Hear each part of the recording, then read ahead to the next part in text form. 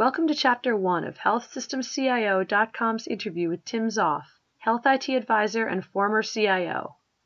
In this segment, Zoph talks about Northwestern's cutting-edge vision to leverage IT to improve efficiency and care quality, how he helped forge a new path for the CIO as a true business leader, and what he did to establish trust with clinicians. Hi, Tim. Thank you so much for taking some time to speak with Health System CIO. Pleased to be here, Kate. So when you and I got to meet briefly at Chime, we talked about doing this and talking about some of what you've seen in your career as far as how the CIO role has changed. But I wanted to talk first a little bit about your time at Northwestern. I mean, you were there for, 20 years or so? Yeah, 22 years. Okay. And 20 years as a health system CIO. Okay. So I can imagine some really big changes during that time period. When did you first start? I started there in 1993. And were you hired into the CIO role? Yeah, I was actually hired in as the first corporate CIO executive. So I was the first technology leader and CIO that was a member of the senior management team. Before that, it was a director level role. Okay. And I imagine that some of the thinking behind that was just what needed to happen as far as the EHR journey. Yeah, where Northwestern was, and I think this is where a lot of the industry recognized it needed to be, is that technology was beginning to get on the radar screen of academic medical centers, leading health systems in the early 90s.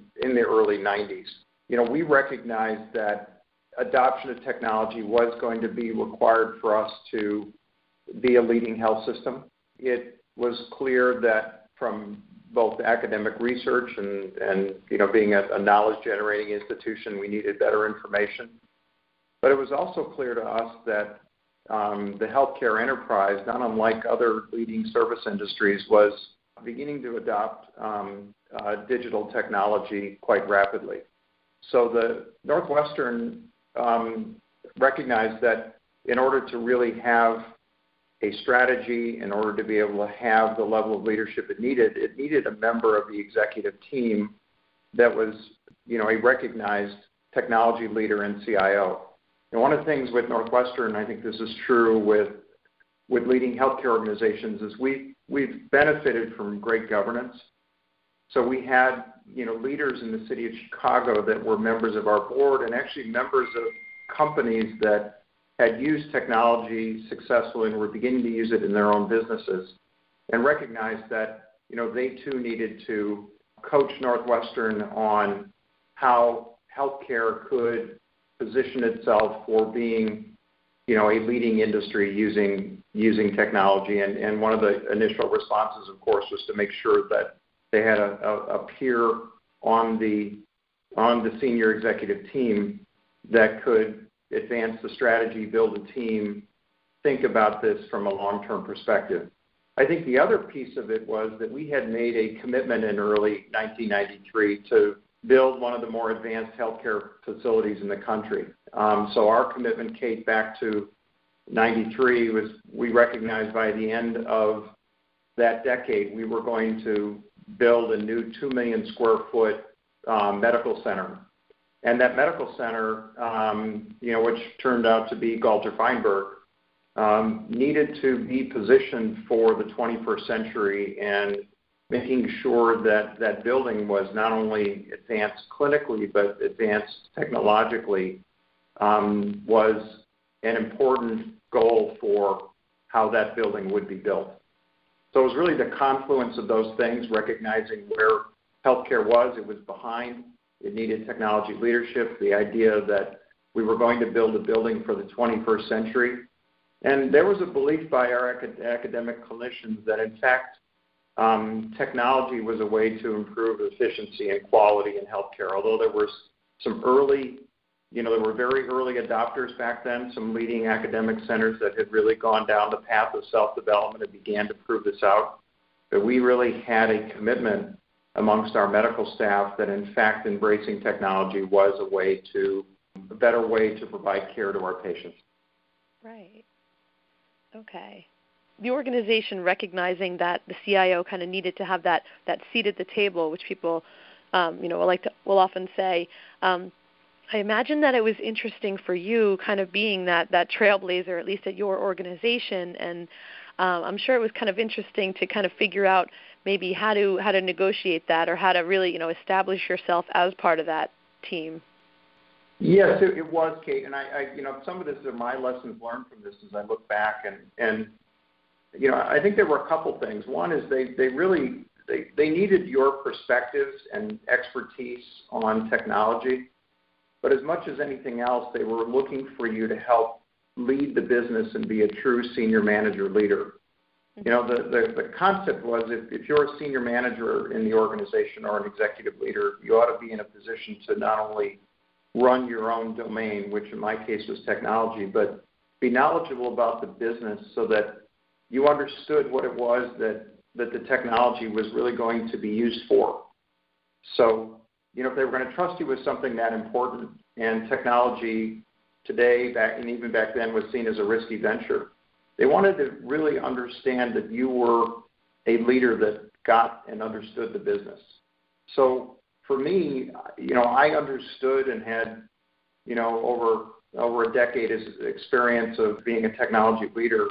What were my early challenges was to establish myself as a peer senior manager and really demonstrate that I understood the nature of healthcare. That is, the care we provided, the services that we offered, and be in a position that I could contribute not only just to technology, but could contribute as a full, functioning member of the senior team to really run and advance our business. Right. So how was that something you approached, that challenge in establishing yourself as this peer manager? Well, I actually looked for opportunities to lead outside of my own domain. So, early on, I would take clinical call. I would look for opportunities to lead committees, to lead process improvement efforts. I chaired our capital committee for years. Really, I would look to my peer leaders to say, how do I get better engaged? What can I learn from you? Yeah. How is it that, I can understand our business better? So I really looked for ways that I could demonstrate my leadership beyond technology. Mm-hmm. And I believe ultimately that helped my credibility as a leader. Yeah. And I still think that's true today.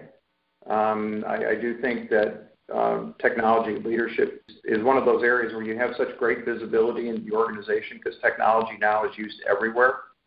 Right. That people want your knowledge, just not about what the enabling technology brings, but they want your knowledge as an improvement leader, as a manager, as a talent developer, all of those things that are attributes of a senior leader. Right. Okay. You talk about how the organization was ripe for change, but I don't imagine that necessarily meant that that the change management piece was going to be easy. So can you talk a little bit about how you dealt with that for this pretty significant change in how people were going to do their jobs? And I think as I look back on it, that initial decade at Northwestern and a lot of the industry, we were really trying to figure out how to commercially evolve systems, particularly clinical systems that would be effective in patient care. So a lot of that was very early automation of the enterprise.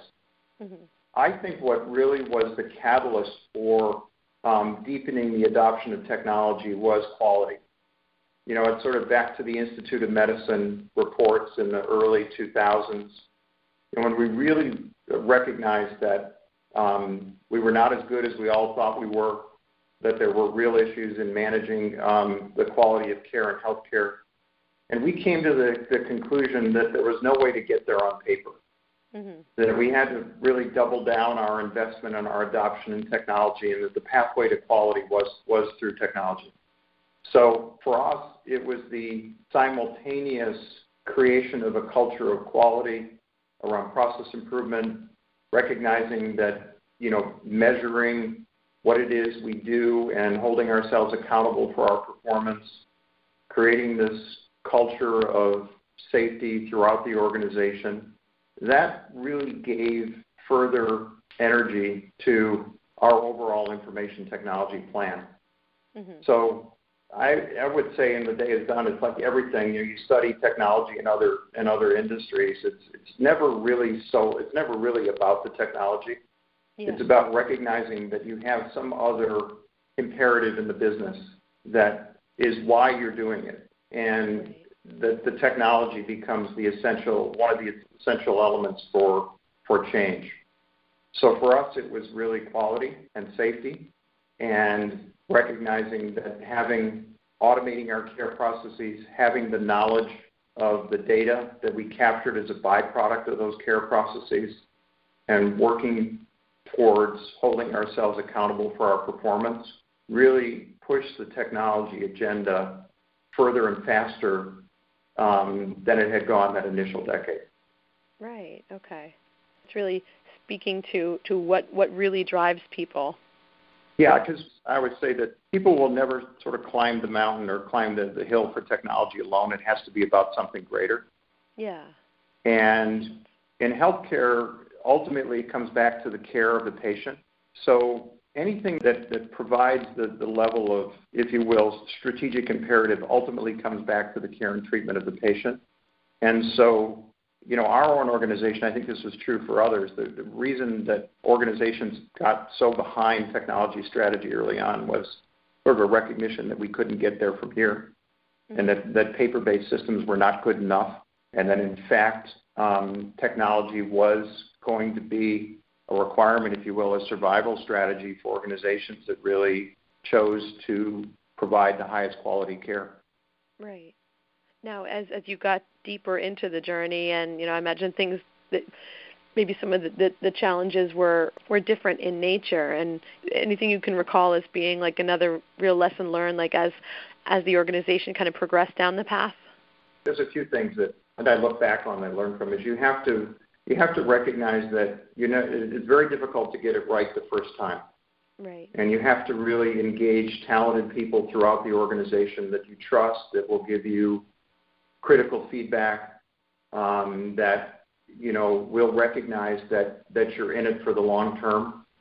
I recall, Kate, several evolutions of working to get our emergency department systems right, and I had a great leader in Jim Adams, who today is the Chief Medical Officer for the health system. And one of the things I remember sitting down with Jim, who was very passionate about quality and efficiency and really making sure our emergency department was great, but the tools we had early on were good but not good enough. Mm-hmm. And my commitment to Jim was to say, look, we're going to do this project, we're going to install this version of software, but we're going to learn from it, and I'm not going away until this is right. So I'm not walking away at conversion. We're going to walk away when, in fact, your outcomes are what you need it to be. Right. So I think it's important that CIOs have the same success and incentives that the clinical leaders do. Yeah. It's not good enough for us just to install and walk away. Our measures of success have to be the same measure of success as the organization. And we have to be focused on, value and outcome and what it means for patient care. So as a CIO, you can't have measures of success that are different from the organization. Right. So important for me is I wanted to be a trusted partner, because I knew very early on that in fact the solutions we had needed to improve, that they were not good enough. And the way you gain that trust is you say you have the same goals, you have the same measures. As a CIO, you're a person who gets it, and that you stay with it. And for emergency systems, we went through several versions, several years. I would tell you they're still working on it today. But the leaders in the organization understand that the technology folks are not there simply to do projects. They're there actually to deliver value to the organization. Right. Thank you for listening to this podcast from healthsystemcio.com. To hear other podcasts, visit our website or subscribe to our account in iTunes at healthsystemcio.com/podcast.